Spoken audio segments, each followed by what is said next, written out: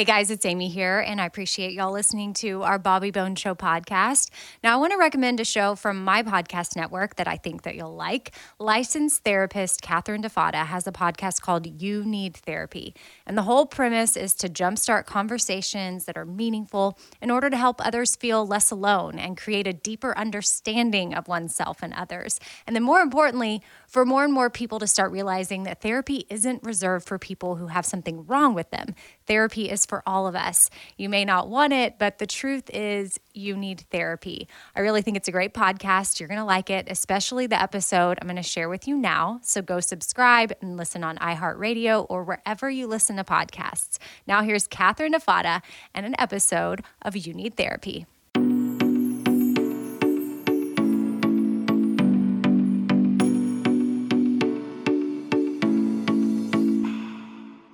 Hi guys, and welcome back to another new episode of You Need Therapy. I am Kat, and I am, as always, so glad that you are here. I hope you guys had a wonderful weekend and enjoyed the holiday being Thanksgiving, as much as you could this year. I know it was different. It was weird for a lot of people, but we got through it and we're here. And I want to give a quick shout out to anyone who is a new listener or first time listener. Hello, nice to meet you, but I'm really not meeting you, but you know what I mean. Anyway, I wanted to remind everyone, including those people especially, that you can connect with me and the podcast online on Instagram. I am at cat.defada, and you can follow the podcast at You Need Therapy Podcast on Instagram. Also, we have something called the Self-Love Club, and you can join that by heading to youneedtherapypodcast.com. That is a group of people who I send a special message out to every single week. And if you head to the website, you also will be able to see the store and shop the cute merch we have. I know everybody's looking for presents for holidays this year. We have some really cute t-shirts, mugs, pins, stickers, really great stocking stuffers. So head there and check that out. We would love that. Now to the good stuff, to the juicy stuff.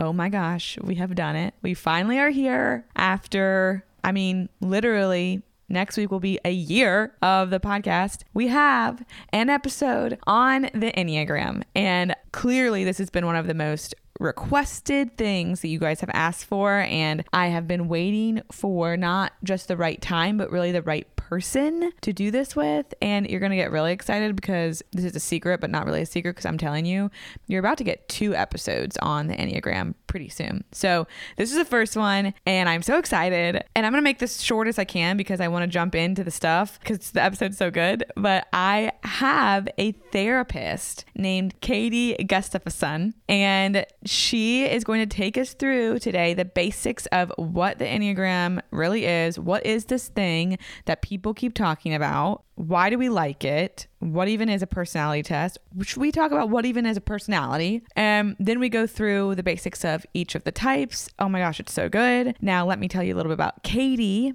She's not only an extremely kind and warm person, she's so easy to talk to. She also really knows what she's talking about. Side note, I texted my friend who connected us in the beginning afterwards, and I was like, oh my God, I wish she could be my therapist. She's awesome. She truly is. So she's not just a licensed therapist. She also is an Enneagram coach. Like, she has studied and has been trained in how to use the Enneagram as a tool effectively, which I really value. This isn't just somebody who knows a lot about the Enneagram. I know a lot about the Enneagram, but I am by no means a coach. She offers online coaching, FYI. If you really find yourself connecting to all of the things that we talk about today and you want to dive deeper into that stuff and your story, do not hesitate to connect with Katie. You can find her on Instagram at katie.gustafson.co. I will put that in the description, and then online at katiegustafson.co. Also, I want to mention that we talked about some tests that she recommends as starting points if you're trying to figure out where you might land on this personality journey. I've linked those in the description as well. Anyway, I hope you love this episode as much as I did, and let me know if you did. Share it, tag us. We want to connect with you, and I will see all of you guys hopefully on Wednesday for Couch Talks. Here's my conversation about the Enneagram with Katie. All right, we have a very exciting episode today. I'm going to call her Katie G because I just went through a tutorial of how to say her last name. and it's very challenging. But she is a therapist in town, and I know her through a couple humans that have seen her and people that work with her. And it's about time we do an episode on the Enneagram. So welcome and thank you for being here. Oh, you're so welcome. Thank you for having me, Kat. Yeah, and we'll do an overview of like what is the Enneagram, because a lot of people have no idea what this is. They've heard it a lot. It sounds very trendy. They might have read an Instagram post or maybe part of a book on it, but not really sure what it is. So we're going to tell you guys what it is, and then we're going to go through all 9 types and give you like a snapshot overview of each one. Before we get started, though, I did get a lot of questions, and I have my own opinion. But for you, what is the best way for people that start getting into this? What's the best way for them to figure out their type? Is it listening to stuff like this? Is it reading? Is it taking a test? Such a good question. There's a lot of differing ideas. Yeah. I found out about the Enneagram before there were online tests. And so I read books. And that was the most helpful for me. Now we live in an Enneagram saturated world. Yeah. And so there's so many more resources. I like to say that, there are a few online indicators that I think are very helpful. And maybe we could link those in the show notes. I'm not sure if that is a possibility, but what I like to say is that online tests are a great place to jump off. And they're helpful because they can identify your top 2 or 3 types. And then from there, you can do your own self-study and read up on those types. And I actually do typing interviews with people. So it's a really great way to know your type. But if you don't have access to like a typing interview or an Enneagram coach, there's just so many great books that you can kind of figure out your top 2 or 3 and then spend some time just kind of living into those types through your own self-study, go into a workshop. There's so many online resources. I'm happy to be a resource and to triage any questions, but I like to send people to a couple of online tests as a jumping off point, and then encourage people to either read a book, go to a workshop, or do a typing interview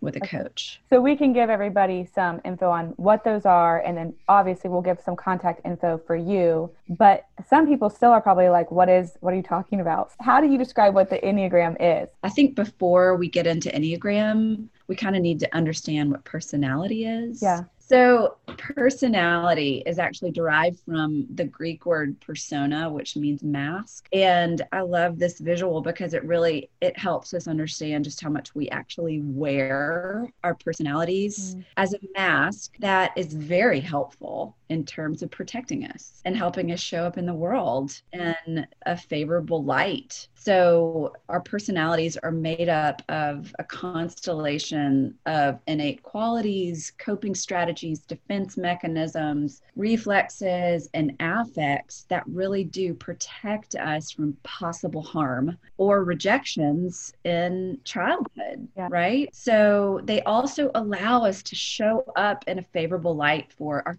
coaches and our teachers and our friends, all the people that are important to us. So our personalities are a powerful survival strategy. And human beings are expert in survival. I mean, you know this. Over time, though, our personalities really become the story that we live out of, right? It's a story that we've got memorized and that we live out of really habitually, automatically. So much so that other people kind of expect to encounter our personality when they encounter us. You've been in a group of people or you've come into contact with someone, and then after she leaves, you've said, turned to another friend and said, hey, what was going on with her? She didn't seem like herself. Yes, which I feel that deeply. I might be going too far, but I feel that deeply as a 7 is I have an expectation to always show up very on. And so if I'm not all over the place, it's like something's wrong with me, when really it's like, no, I'm just tired. But yeah, that's an expectation people have that I'm going to be something before I'm even at the event. Absolutely. We memorize people's personality and we have ours memorized as well. It's so true. Yeah. You as a 7 are supposed to bring the juice, right? Yeah, all of it. People know this about you, part of your superpower. So as we mature and become adults, obviously life gets a lot more complicated. And this personality that we really innocently gravitated to in childhood is no longer needed in the same way, right? We don't need our personalities in the same way that we once did for survival. We just did an episode on family systems and we talked about the family roles. And this is so much, I'm obviously just going to keep talking about myself because that's what I can relate to. But so I was a mascot through growing up in my family, and it was great. And it helped me survive. It helped me get my needs met, and all of that. And now this matches up with what you're saying is this helps me survive. Now I'm not in that same system, but I'm still playing that role and I don't need that role as much. Yeah, beautifully said. That's it. You're like putting so much skin on all of this content, which is awesome. That's exactly it. When we grow into early adulthood, all of a sudden, our personalities, they don't just go on strike or disappear, right? They keep growing, they keep evolving with these expanded needs that we have in adulthood. And so our personalities kind of start working overtime in order to facilitate these new complexities that we're facing in adulthood and beyond. And so the problem is these personalities or these kind of protective mechanisms become safety hazards. Right? When we no longer differentiate between who we are as a person, the unconditioned, true, essential self and our overgrown personalities. This is when we kind of start waking up and wondering, who the hell am I? Like, I don't even know who I am anymore. And that's when people pick up the phone and they call you and they go sit on your couch. And, some kind of meltdown, some kind of crisis, existential crisis, or some loss kind of pushes them over the edge, and they all of a sudden they need to rediscover the truth of who they are because we've become so attached to this personality. So I just like to kind of tee up the Enneagram by really understanding what our personality is. Our personalities are not bad. They're so helpful. They're so beneficial. And we were brilliant as children to kind of gravitate towards these personalities.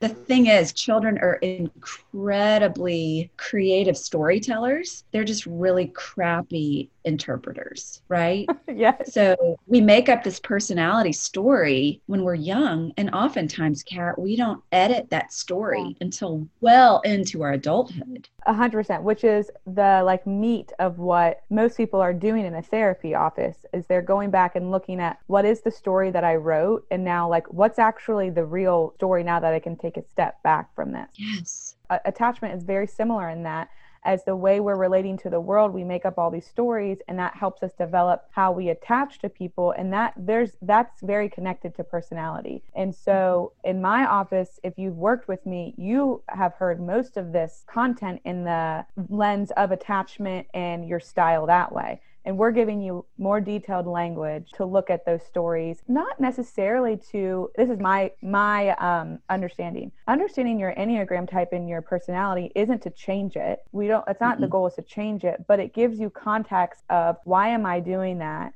What is the need here that I'm trying to go after? Or what am I protecting myself from? Do I still need to do that? And so I can show up way more authentically rather in this survival mode to get my needs met. It's spot on. Yeah, that's, the nature of transformation. Basically, every spiritual teacher throughout history has had pretty much the same message, and it's to wake up. That is the invitation. That's the spiritual invitation. That is the spiritual journey, is to go from the unreal to the real. That's the appeal. And so that's exactly what's happening. Transformation, at the heart of transformation is narrative, is us holding up, like you said, holding up our personality story and asking ourselves, how's this working for me? And the beauty of being a human being is that we have agency to change our stories. I want you to repeat that, because that's the biggest thing that people, I think they see, oh, this is my story, and they're like, I'm stuck with this. And we don't have to stick with it. In that sentence, we have agency to change our story. Once we realize the truth, we don't have to live in a false reality or something that we've made up to help us survive anymore. We have the ability to change. So what do you like then about using the Enneagram versus, there's a lot of ways to look at your personality. And when I was in grad school, which wasn't that long ago, we didn't talk one bit about the Enneagram. We talked about Myers-Briggs, and we all had to take that test, but it wasn't even mentioned. So, Totally. And it's not that it wasn't around. So what do you like about it, and why do you think it's become so huge? That is the deal, right? I mean, the Enneagram. So let me tell you what the Enneagram is. We've just kind of teed it up by talking about personality. So in essence, the Enneagram is this kind of, a lot of people say it's ancient. It's actually, I mean, there are clues of the Enneagram that date back to the 4th century as a beautiful kind of archetypal map, if you will. Now, the modern Enneagram of personality really has just gotten more momentum starting back in like the 1970s. The Enneagram that we use with the 9 types is fairly new. It's a holistic personality and character typing system that's used to deepen self-awareness and understanding. And I want to break that down for you. Basically, again, personality being derived from that Greek word meaning mask. The personality basically is more on the surface. So when you took the Myers-Briggs, that is really diving into more surface level behavior, kind of the optics of who we are on the surface. The character structure of each type, however, goes deeper than personality. The character structure basically unpacks the why behind how we think, feel, and act. So that is why, to answer your question, the Enneagram of personality is a powerful tool that I love to use in therapy, because our lives and the agency that we have to change our story has to be supported by an understanding of our story. And the Enneagram provides that. Myers-Briggs, which I think is a great tool. I love StrengthsFinders. I love DISC. All of those are really powerful, but they don't go beneath personality to this underlying character structure that talks about motivations, that talks about just the why behind who we are. So that's a powerful complexity that the Enneagram provides. And if you look at the Enneagram, it's actually a diagram of 9 points. And it can be used literally in therapy if we learn how to use it properly as a roadmap to help us get unstuck. Essentially, I love this quote. It's a Michelangelo quote, and it says, "The sculpture is already complete within the marble block before I start my work. I'm already there. I just have to chisel away the superfluous material." That's good. Isn't that so good? Good. To me, that quote is all about becoming our truest selves, right?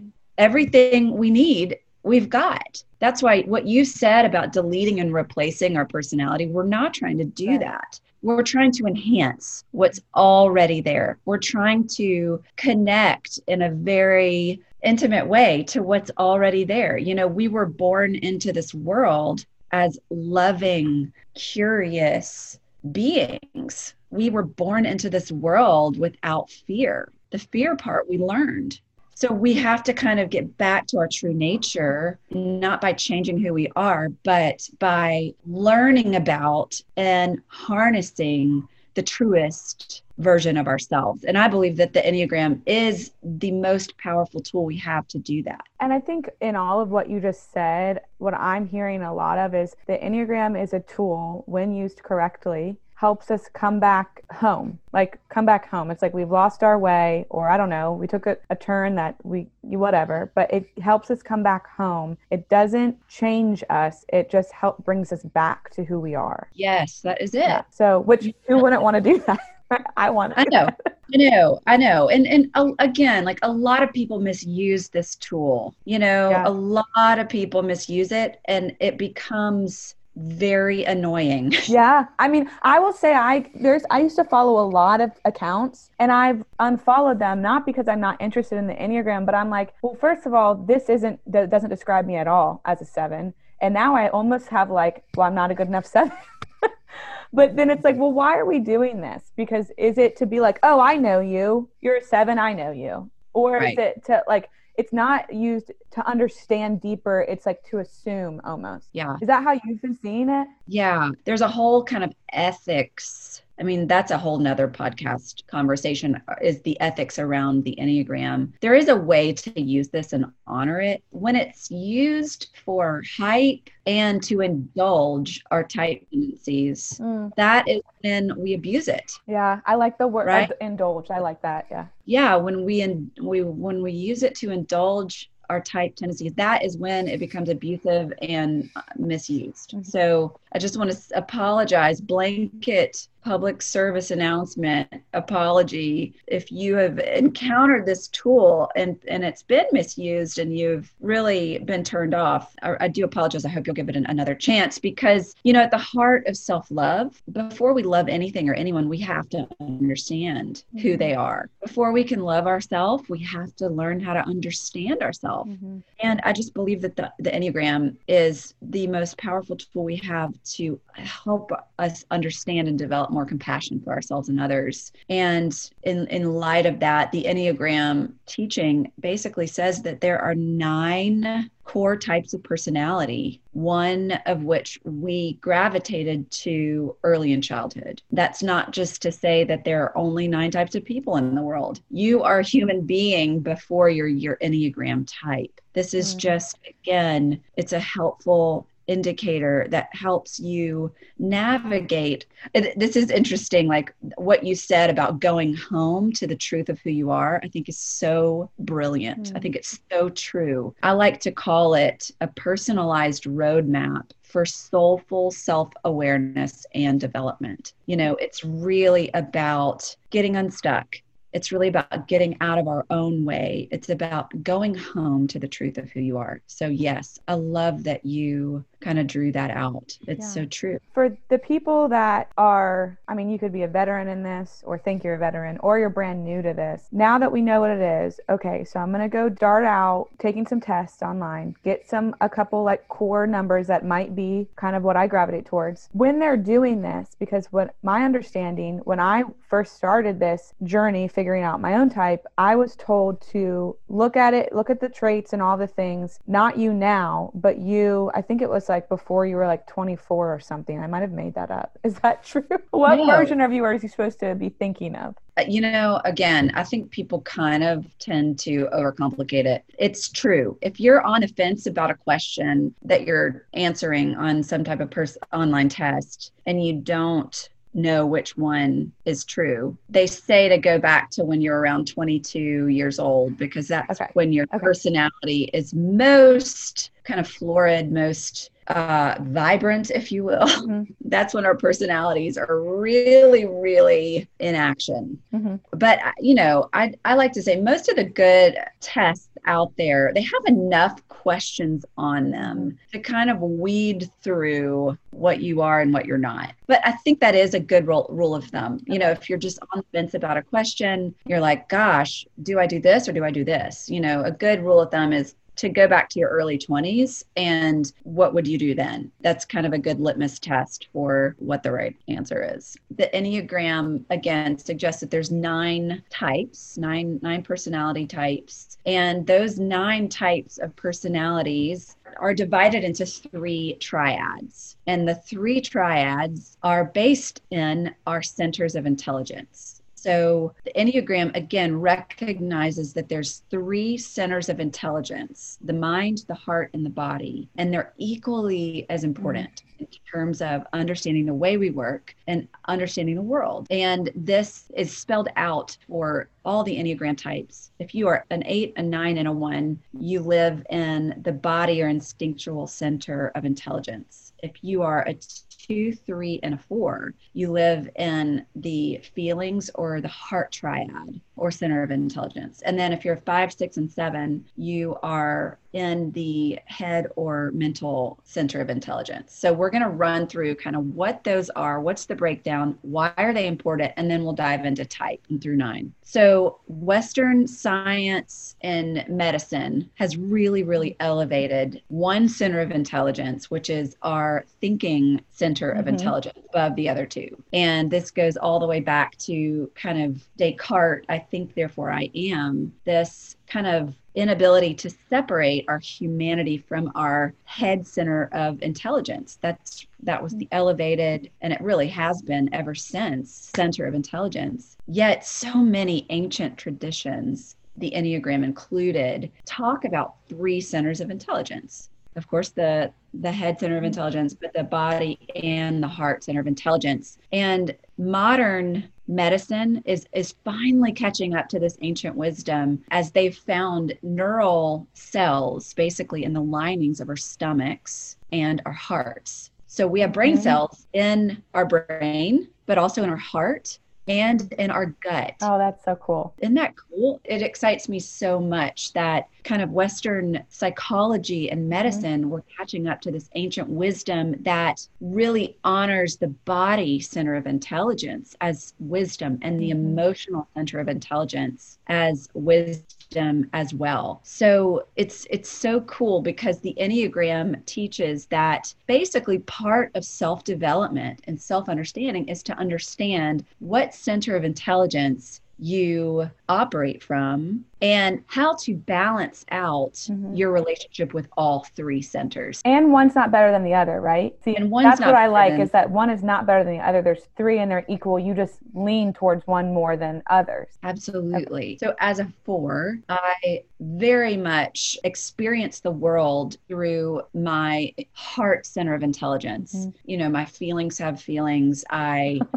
can feel something at the drop of a hat, right? That tends to be where I'm out of balance. And so the goal is not to turn down that emotional center. It's to dial up the other 2. So I need to connect more to the analytical skills and the fact checking. The logical part of your brain. Logical part of my brain, as well as connecting to this grounded center of intelligence with the instinctual center. So getting into my body, getting into my kind of thinking mind a little bit more. I can't feel my way to a deadline, right? Right. So I've got to enlist these other 2 triads or centers of intelligence. You know, Helen Palmer, who is one of the founders of the narrative Enneagram school that I did my training at, she likes to say that body types need to get more into their hearts, heart types need to get more into their heads, and head types need to get more into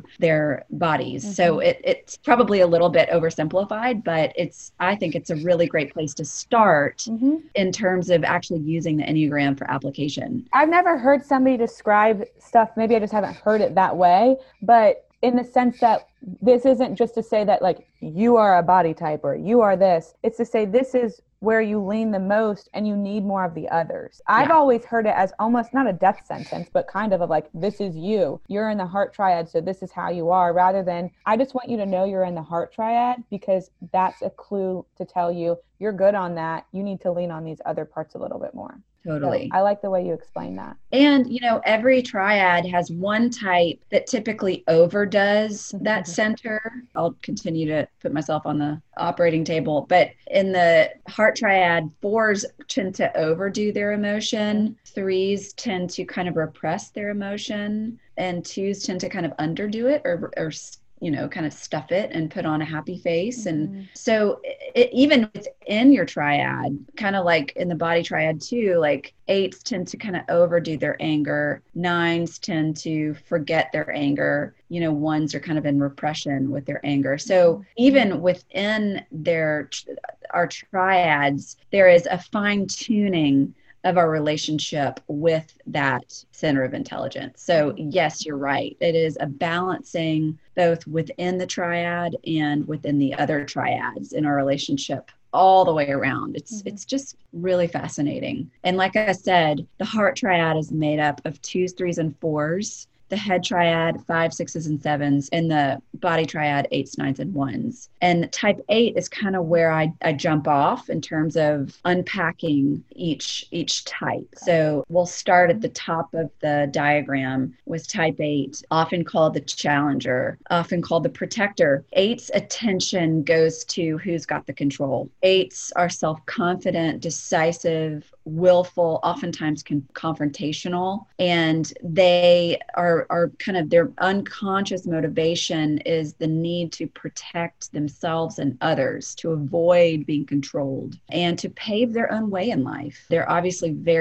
one of the assertive types, and they're very self-referencing. They seek justice. So, 8s get a bad rap. Yeah. Because, especially 8 women, because they can be a little rough around the edges. And, they do like to challenge, but it's typically out of justice. Yeah. They do have a real pulse on justice and the good of all. They're really trying to affect change for the good of the marginalized or the weak. And so, gosh, I think 8s tend to be the most misunderstood. Yeah. Well, I think it was in Ian Cron's The Road Back to You. I think it was in his book when I was reading the 8s, it said that 8s view confrontation as intimacy. So where some people are like, oh my gosh, I can't believe, they're like, I was feeling really close to you. And somebody else can interpret that, especially if you're not an 8, as I can't believe them, like whatever, if they really don't like confrontation, but really that's their way to feel close or express love in the form of justice seeking.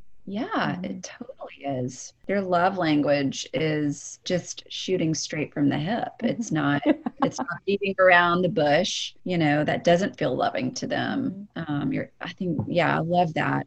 I think I remember reading that totally. Well, it doesn't feel loving to be passive aggressive, probably. Is that fit? Or just passive in general? They're going to be direct because that's the way they show love. And a lot of people think that a way to show love is to avoid, which isn't better. It's not better. No, not at all. It's not better. It's not better. And we have to remember, again, if we're looking at the story, the personality story, type 8s a lot of time had to grow up before the rest of us. They were really young when they had to grow up. They had to be strong. They had to be tough. They had to care for other people and take care of other people, including themselves. So they didn't have the luxury of this kind of childlike innocence, or so they think.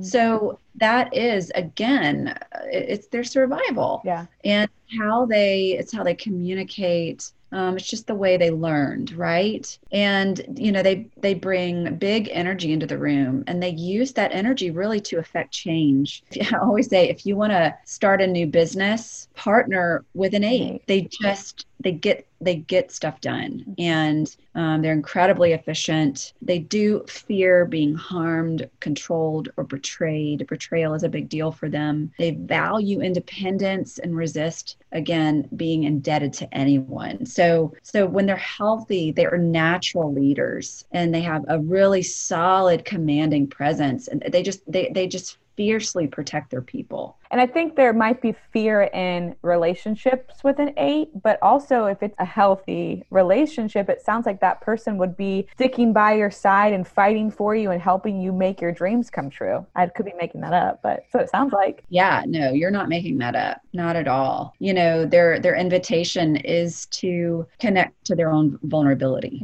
because that's what they had to survive not being able to do at such a young age. So the invitation, the passion for the type 8, the emotional pattern they get stuck in is lust. And I don't mean lust in a sexual sense. It's just kind of this lust, this intensity for life. And they, along the way, they lose touch with their innocence and vulnerability. So connecting back to that vulnerability is part of the work of an 8. So would you say what's hard about being an 8 is would you say fear of vulnerability or difficulty being vulnerable? Like, what's tough about being an 8? I think there's a lot of things. I think people misunderstand 8s a lot of times. Yeah. Again, especially women. If you're a guy and you're an 8 in a boardroom, you're a strong leader. If you're a woman and you're a strong 8 and in a boardroom, you're a bitch. Yep. Right? 100%. And so I think 8s have, obviously, like we all do,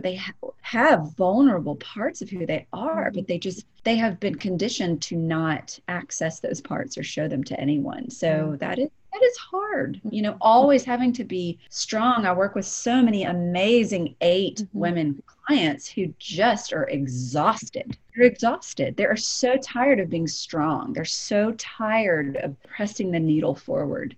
And they a lot of times they just don't feel like they have the luxury to relax. So I like the idea of the invitation for an 8. So something that they might need to hear is it's okay to be vulnerable. It's okay to let your guard down, something like that. To connect with those softer parts. Yeah. To show the world those softer parts. Yeah, because we want to see them, or I do. Totally. I want to see the soft parts.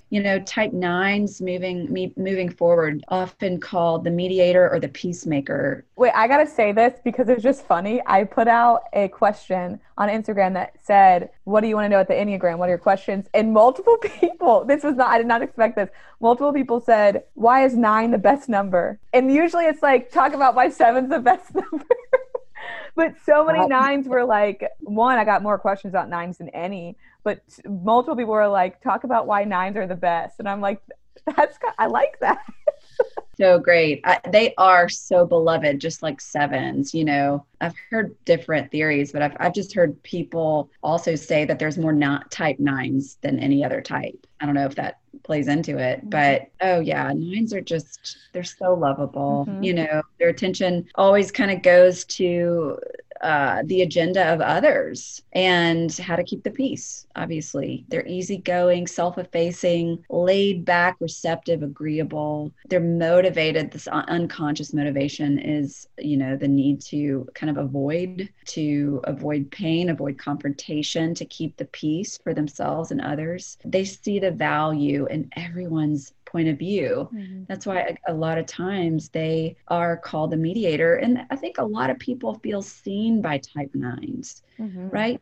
9s, I'm married to a 9, and he just doesn't have really, he's also a drummer. So he feels fine in the background, like he doesn't need to be in the limelight. He doesn't need, all eyes on him. He's very, very conscientious about checking in with, kind of the least of these and just finding out how he can, they can feel more at ease. Their belief is that you are good or okay as long as others around you are good or okay. So they do tend to be spiritually very, very grounded and they're healthy, and definitely grounded in the physical world, can be very steady energy wise. And, obviously in unhealthy levels, 9s can have a real trouble making decisions. They can become lazy to their own self-development. They can become overly dependent on the agendas of other people. They can tend to kind of narc out and numb out more than any. They're kind of the prototype, right? For numbing. We all numb, but they are kind of the prototype for it. And numbing in any specific ways, or just anything? I think it just depends. Like a lot of, like TV can be a big number. I've heard people say video games, sleep can be a number. Comfort. They said this at the narrative training that I went through. They're like, comfort is not your friend as a 9, right? Like for a lot of people, comfort is a way of kind of self-care, etc. But for the 9, they tend to kind of overdo comfort and indulge comfort so much so that they will kind of fall asleep to the world around them. What's the deal with a 9 and anger? Because they act like they don't care. This is a generalization, obviously, but they act like they don't care about a lot of stuff. But what do they do with their anger? How are they processing it? Are they falling asleep to their anger and numbing their anger? Falling asleep to their anger, because if they were to access their anger, that could threaten their connection to other people, right? That would threaten their unconscious motivation of keeping the peace. Right. So of course they have anger, but they just kind of fall asleep to it. If you ask a 9 when the last time they got angry was, they'd probably tell you like in 2016 or something. Yeah. Like they can go a long time without really accessing it. But I believe that they're kind of the spiritual work, the deeper work for the type 9 is to access anger in a healthy way. Because we talk about feelings all the time on this podcast, and anger is one of my favorite feelings because it shows us what we want. It brings justice to situations, and it lets us know that we have boundaries. And so would the invitation to a 9 be just that, of like to like allow themselves to feel that anger. So an 8 feels vulnerable, and then a 9 would be like, get angry. Yeah. I mean, I think nines and ones have a tricky relationship with anger. We'll talk about that when we talk about one here in a second. But yeah, I think probably, I know for myself, really anger is at the heart of it is passion. And that to me is the most beautiful state of any 9. Like when they get passionate about something and they find their voice and they use it, that is to me when I feel most attracted to 9s. And I feel like, wow, I want to shut up because you're talking and you don't waste or mince words very often, you know? Mm-hmm. So I think part of connecting with the deeper fears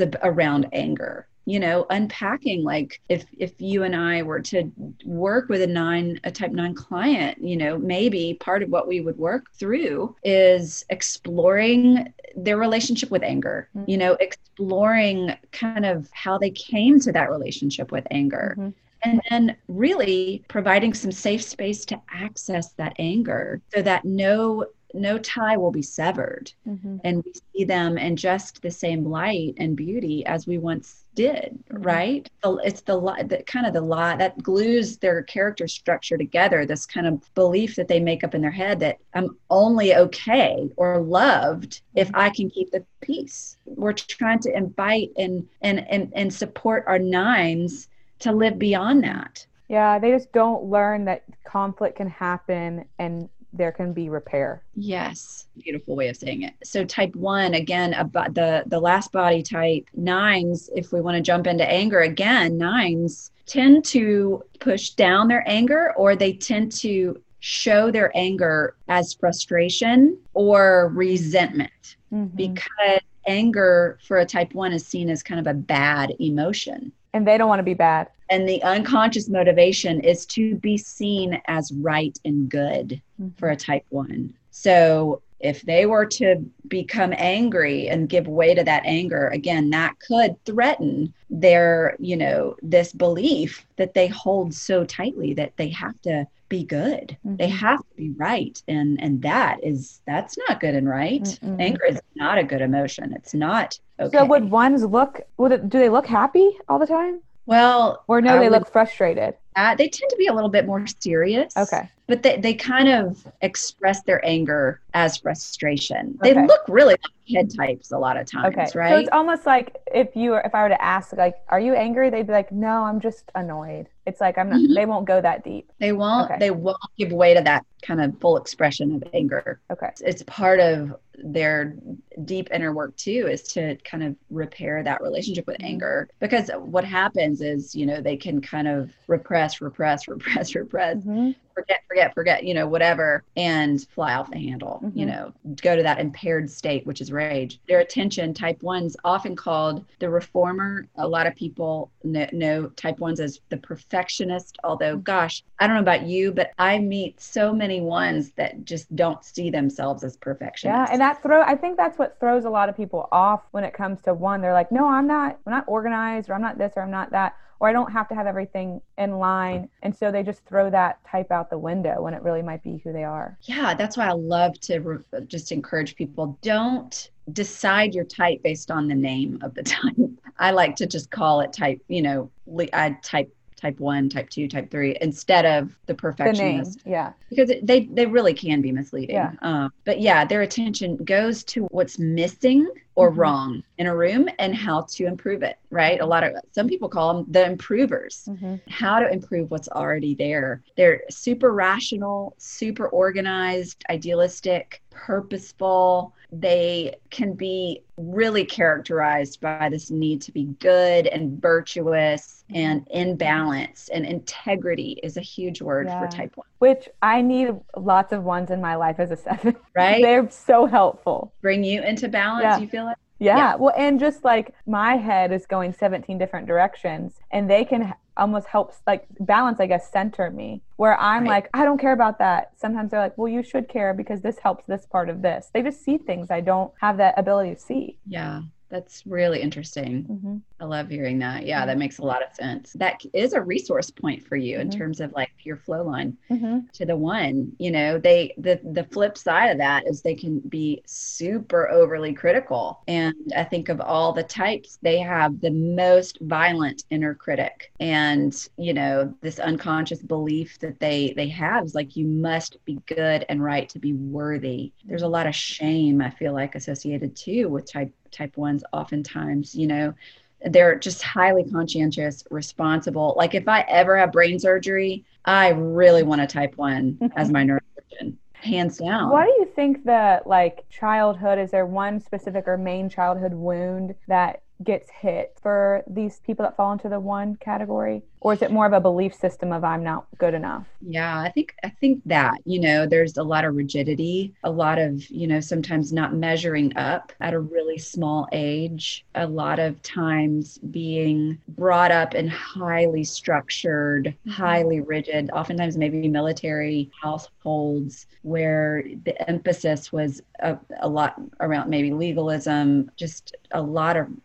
rules, a lot of early responsibility. What's their take on vulnerability? Is that seen as good or bad or scary? What does vulnerability look like typically? I think a lot of ones, in a way, probably weren't allowed to be super vulnerable either. And so this kind of zipped up persona that they really let on and lead with doesn't leave a lot of room, again, for the kind of softer, squishy parts that could easily be wounded. You know, there's a lot of armoring up, you know, for the type one as well as Kate. I always love to encourage type ones to think in terms of excellence rather than perfection. And doing your best, but not making it about perfection. You know, it's, what is that? You know, that quote, is it Hemingway or somebody that says, and now that you don't have to be perfect, you can be good. You know,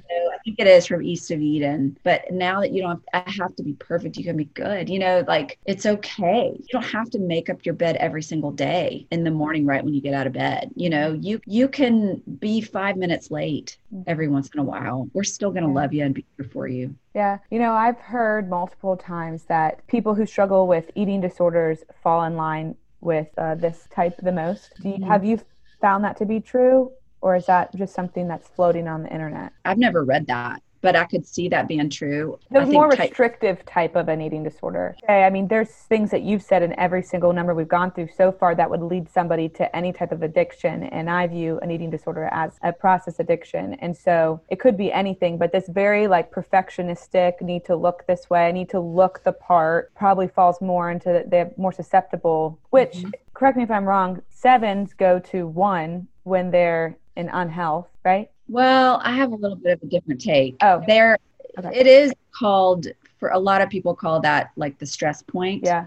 Type 7. I think it's just a resource point, right? Okay. You know, when you start to get overly critical and perfectionistic, you know, that's a wake-up call. That's an invitation to practice some self-compassion. Oh, I love that. Be direct, right? So I don't love the like disintegration, integration language. I see every flow line and arrow as a resource point. So, you know, I think that absolutely type 1s provide like that type, you know, if you really glean from the higher side of the type 1, you bring a lot of, you know, organization and follow through, and you can glean so much from that type. Also, it's a great red flashing light you to say, oh wow, there I go again.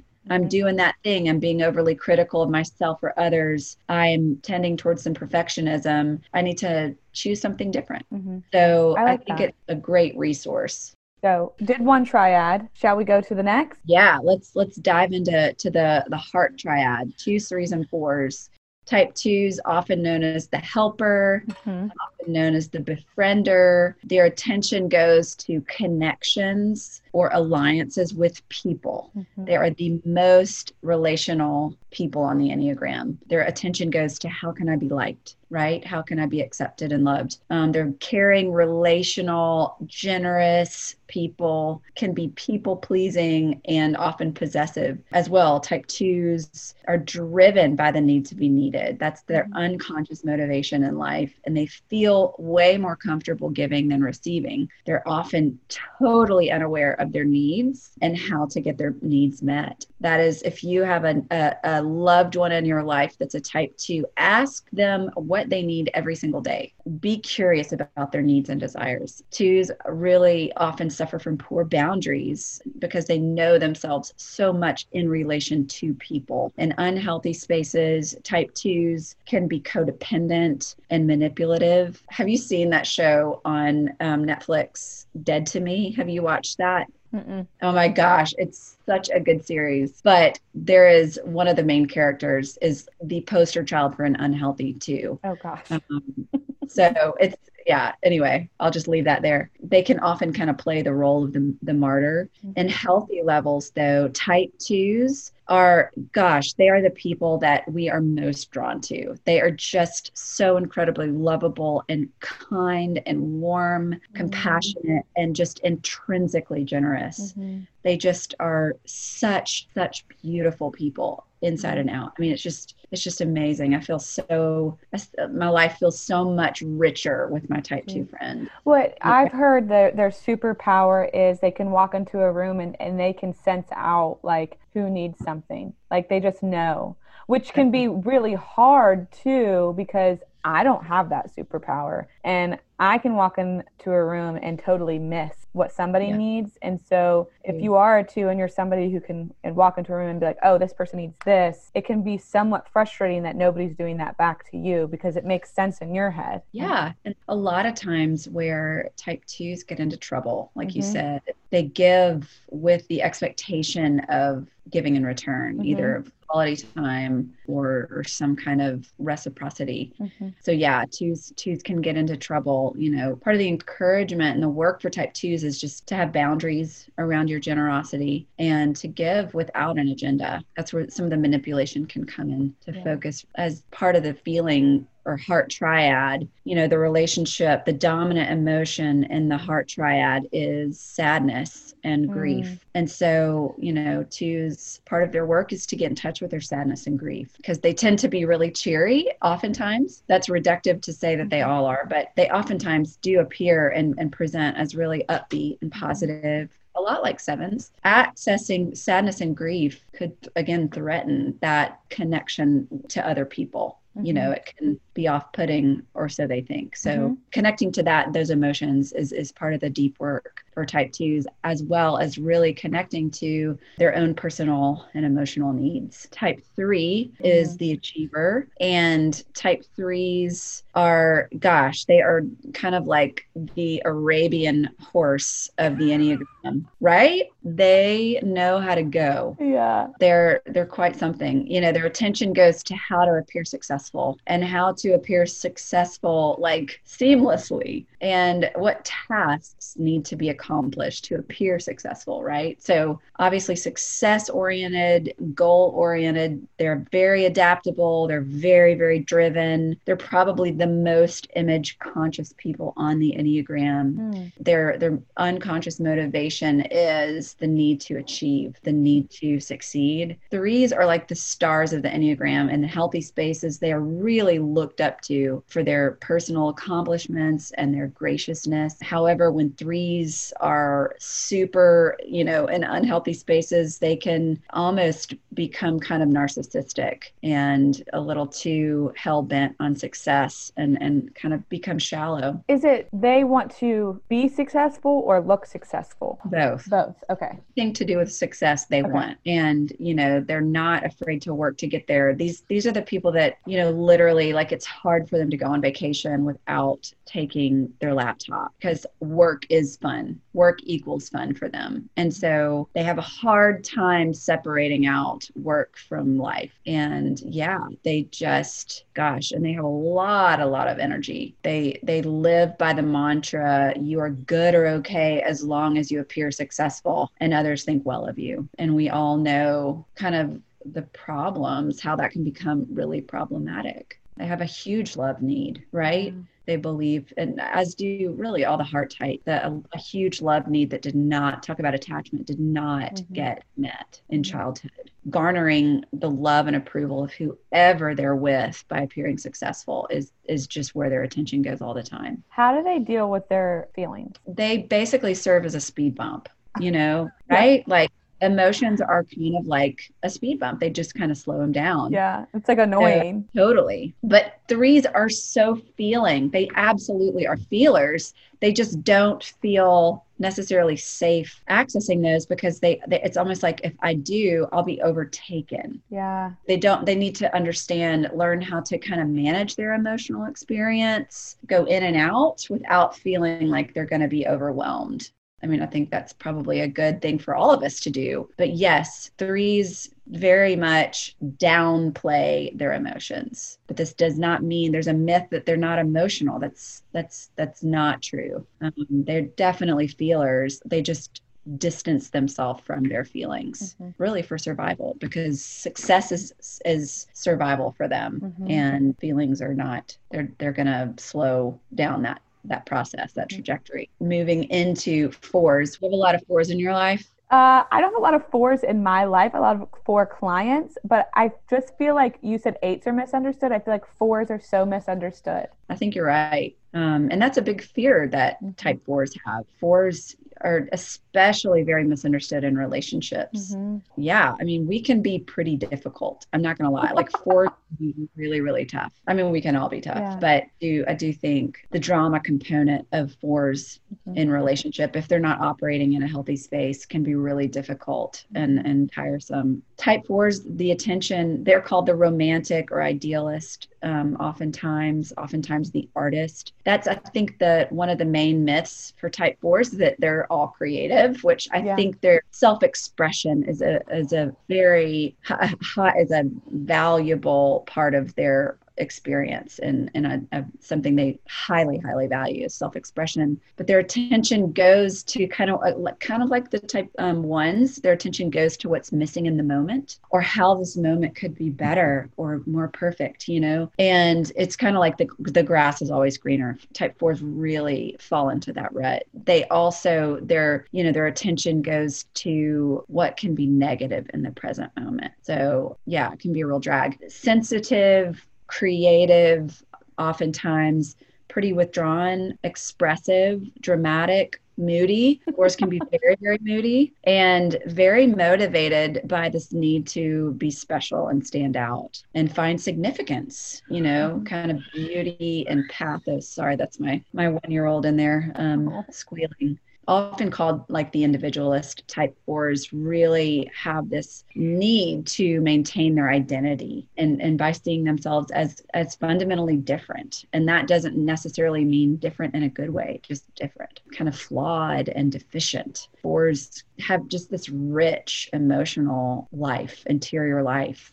They can also really indulge those emotions and fall prey to hyper, introspection and self-absorption. Really, if we're not careful, they can, again, fixate on what's missing. And they're characterized by this deep sense of longing, right? This longing for beauty and longing for wholeness and union with either a place or a person or an ideal situation. There's this, again, pervasive feeling, like you said, of being misunderstood for fours, which can really result in isolation. So like you said, I think a lot of depression, anxiety, it's very common for type fours to experience that along the way. They do have strong kind of aesthetic sensibilities. They pride themselves in that. They pride themselves on being extraordinary, kind of avoiding anything too basic or pedestrian.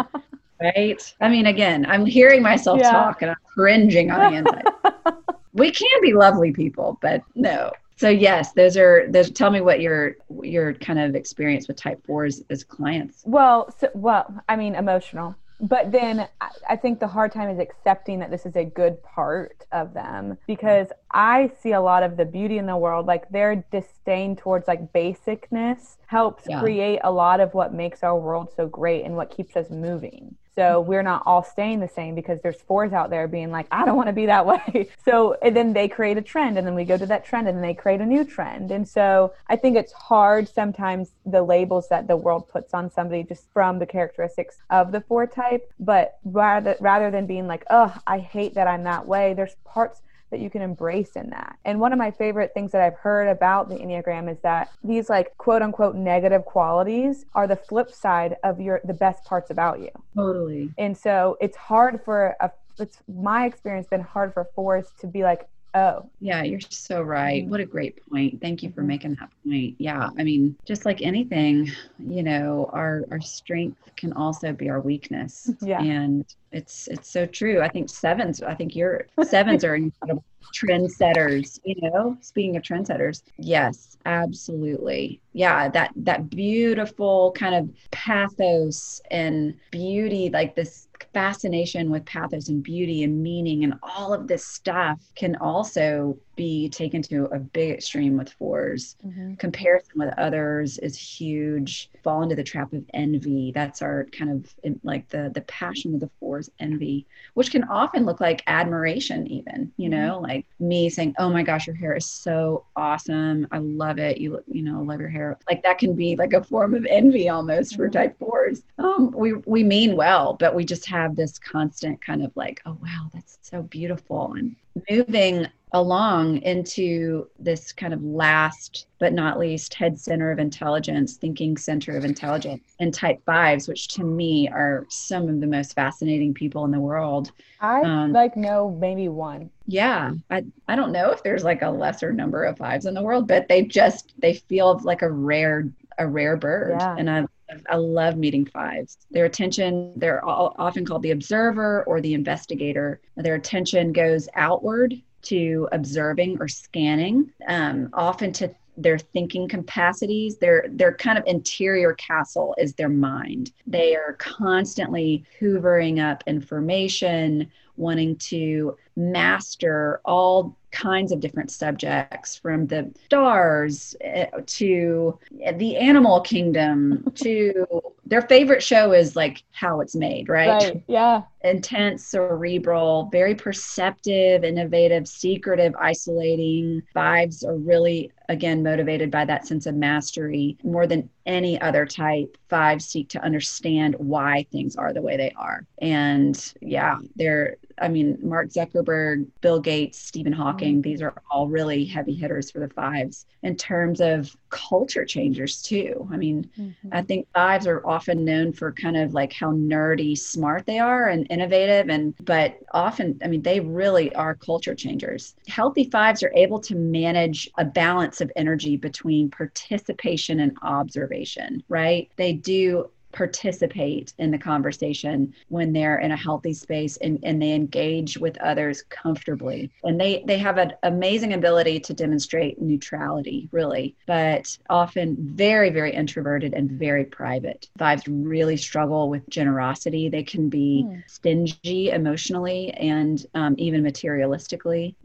They're, again, just brilliant, brilliant people. And their invitation is the emotional kind of rut they get in is greed, kind of, again, like saving up all their energy and making sure they have enough to kind of last them throughout the day. Hoarding. Yeah, that's a great word for it too. Avarice is another word for it. And the invitation here for the type 5 is non-attachment. So not necessarily detaching, but having a non-attachment to things or possessions, and just for like being able to open up and receive freely, give freely for 9s. Fascinating people. Type 6 is the loyalist. They're awesome. I love sixes. I love 6s. I always said that I want to marry a 6. Oh, you should totally marry a 6. I could see that being a good thing. I'm going to be on the lookout for a nice 6 chap who would be worthy of you. So yeah, type sixes, their attention goes to what could go wrong in any given situation, and they magnify that. So they figuring things out and being prepared. They're kind of the Boy Scouts of the Enneagram. They're always scanning. They're committed, security oriented. They're very engaging, responsible, can be anxious, really gravitating sometimes in unhealthy spaces to paranoia. Type sixes are motivated by the need to be safe and secure, and they will display loyalty, oh my goodness, to their friends and belief beyond any other type. We all need some good sixes on our teams. They're at the center of the thinking triad. So again, very cerebral and very others referencing, very compliant. Sixes, basic fear is to be without support, to be without guidance. So they have a very interesting relationship with authority. They're kind of called worst case scenario thinkers. If you call them a pessimist, they will correct you immediately and tell you that they're a realist. Right? They don't like to find themselves in unpredictable situations. They really like to be prepared. In healthy levels, they are super productive, logical thinkers, always organize their thoughts around what would be the best case scenario for the common good. They're amazing team players.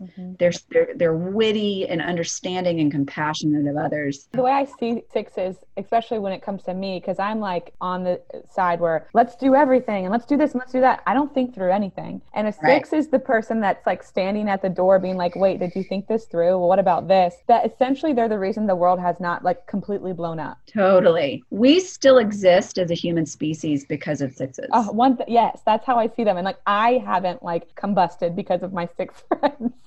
Very true. That's so spot on. I love it. I love it. I love it. I love it. I mean, yeah, we wouldn't be here. We would not be here as a species if it weren't for sixes. Okay. So for the sake of time, what is, because we're going to move to spend the second on sevens, but what does the six need to hear? What's their invitation? The invitation for the six is faith, to allow us to see their courage by living out of a space of having faith, of cultivating their faith. They don't have to have all the answers. And there's no such thing as having all the answers, right? There's no way we can be completely 100% secure and certain, right? So the invitation for type six is to cultivate your faith. And it's okay to not have all the answers, right? It's okay to rely on other people. I love that for sixes, because, it's like that saying that, courage is not the absence of fear. It's showing up despite your fear. And that's the invitation. That's what a six needs to hear. I love that. Yeah. Okay, now can we talk about sevens? Absolutely. If we didn't talk about sevens, this would just not be half as fun. And that's kind of why I like to start with eights and end with sevens, because sevens, they could easily, get distracted and have kind of checked out. We would have left. Yeah, I would have stopped this podcast.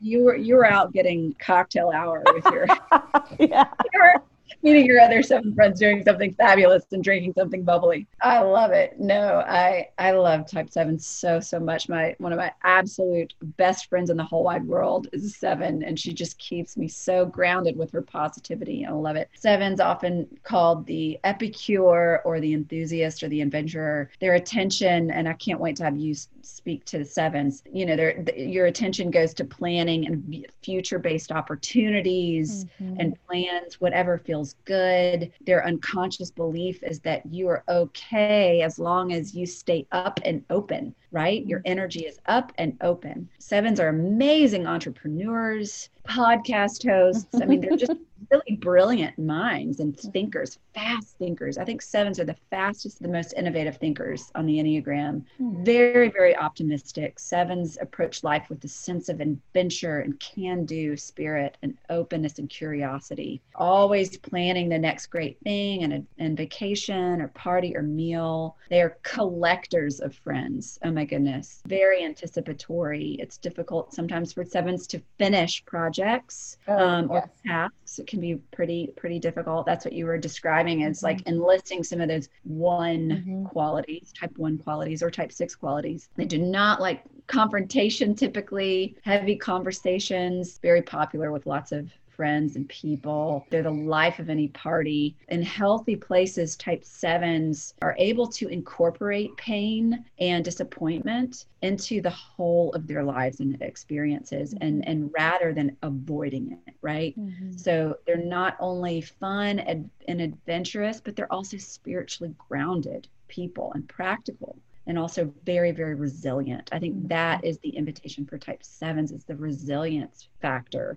You know, it's just such a superpower, I feel like, for 7s. Yes. Tell me, speak into. Yeah. I mean, I feel all of those things. I think that 7s are, I mean, and we act this way, and that we are looked at this way as, it's like, we're always fun all the time. Life is light. Life is bubbly. It has been, I think, the biggest struggle of becoming a therapist is my personality. In the sense, it's super hard for me to center in like emotions that are hard to feel, which for me, emotion that's hard to feel is sadness and hurt. Breakups have been way harder than I think they should be, because feeling that kind of pain is something I'm not used to. And I don't know when it's going to end. I'm not so much excited about like a trip. I'm excited about the fact that I have something to look forward to. And so in breakups, they've been really hard because I don't know when that pain's going to go away. So I can't have something to look forward to. And people are so important to me. Like I do have, and I've worked on this of trying to make my circle smaller almost, but I have so many friends and people are so important to me.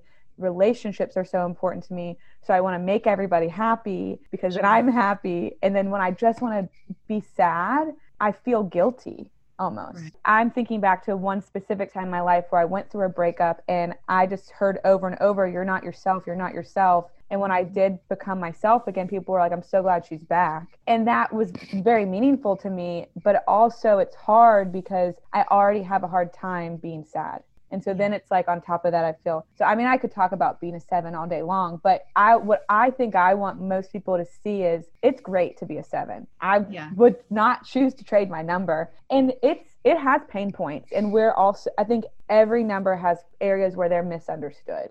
And if you are somebody who envies somebody who is a different type, or envies being a 7, I envy parts of all of the numbers and things that I wish I could gravitate towards. Now, would I trade who I am? No. The reputation of thinking we're the best number, and I don't feel that all the time. Yeah, I think 7s, there's a lot of misconceptions about 7s, you know, and I do think 7s, you know, I've even heard people say 7s are actually not the most optimistic. They're the most pessimistic because they're so afraid to go to that place of being sad or being in pain because they're so afraid of what that could be like, you know? So a lot of times, you know, you've heard this phrase, especially recently, toxic positivity. I think 7s can kind of narc out almost on positivity. Well, and going to therapy has been so hard because I don't want to sit in that stuff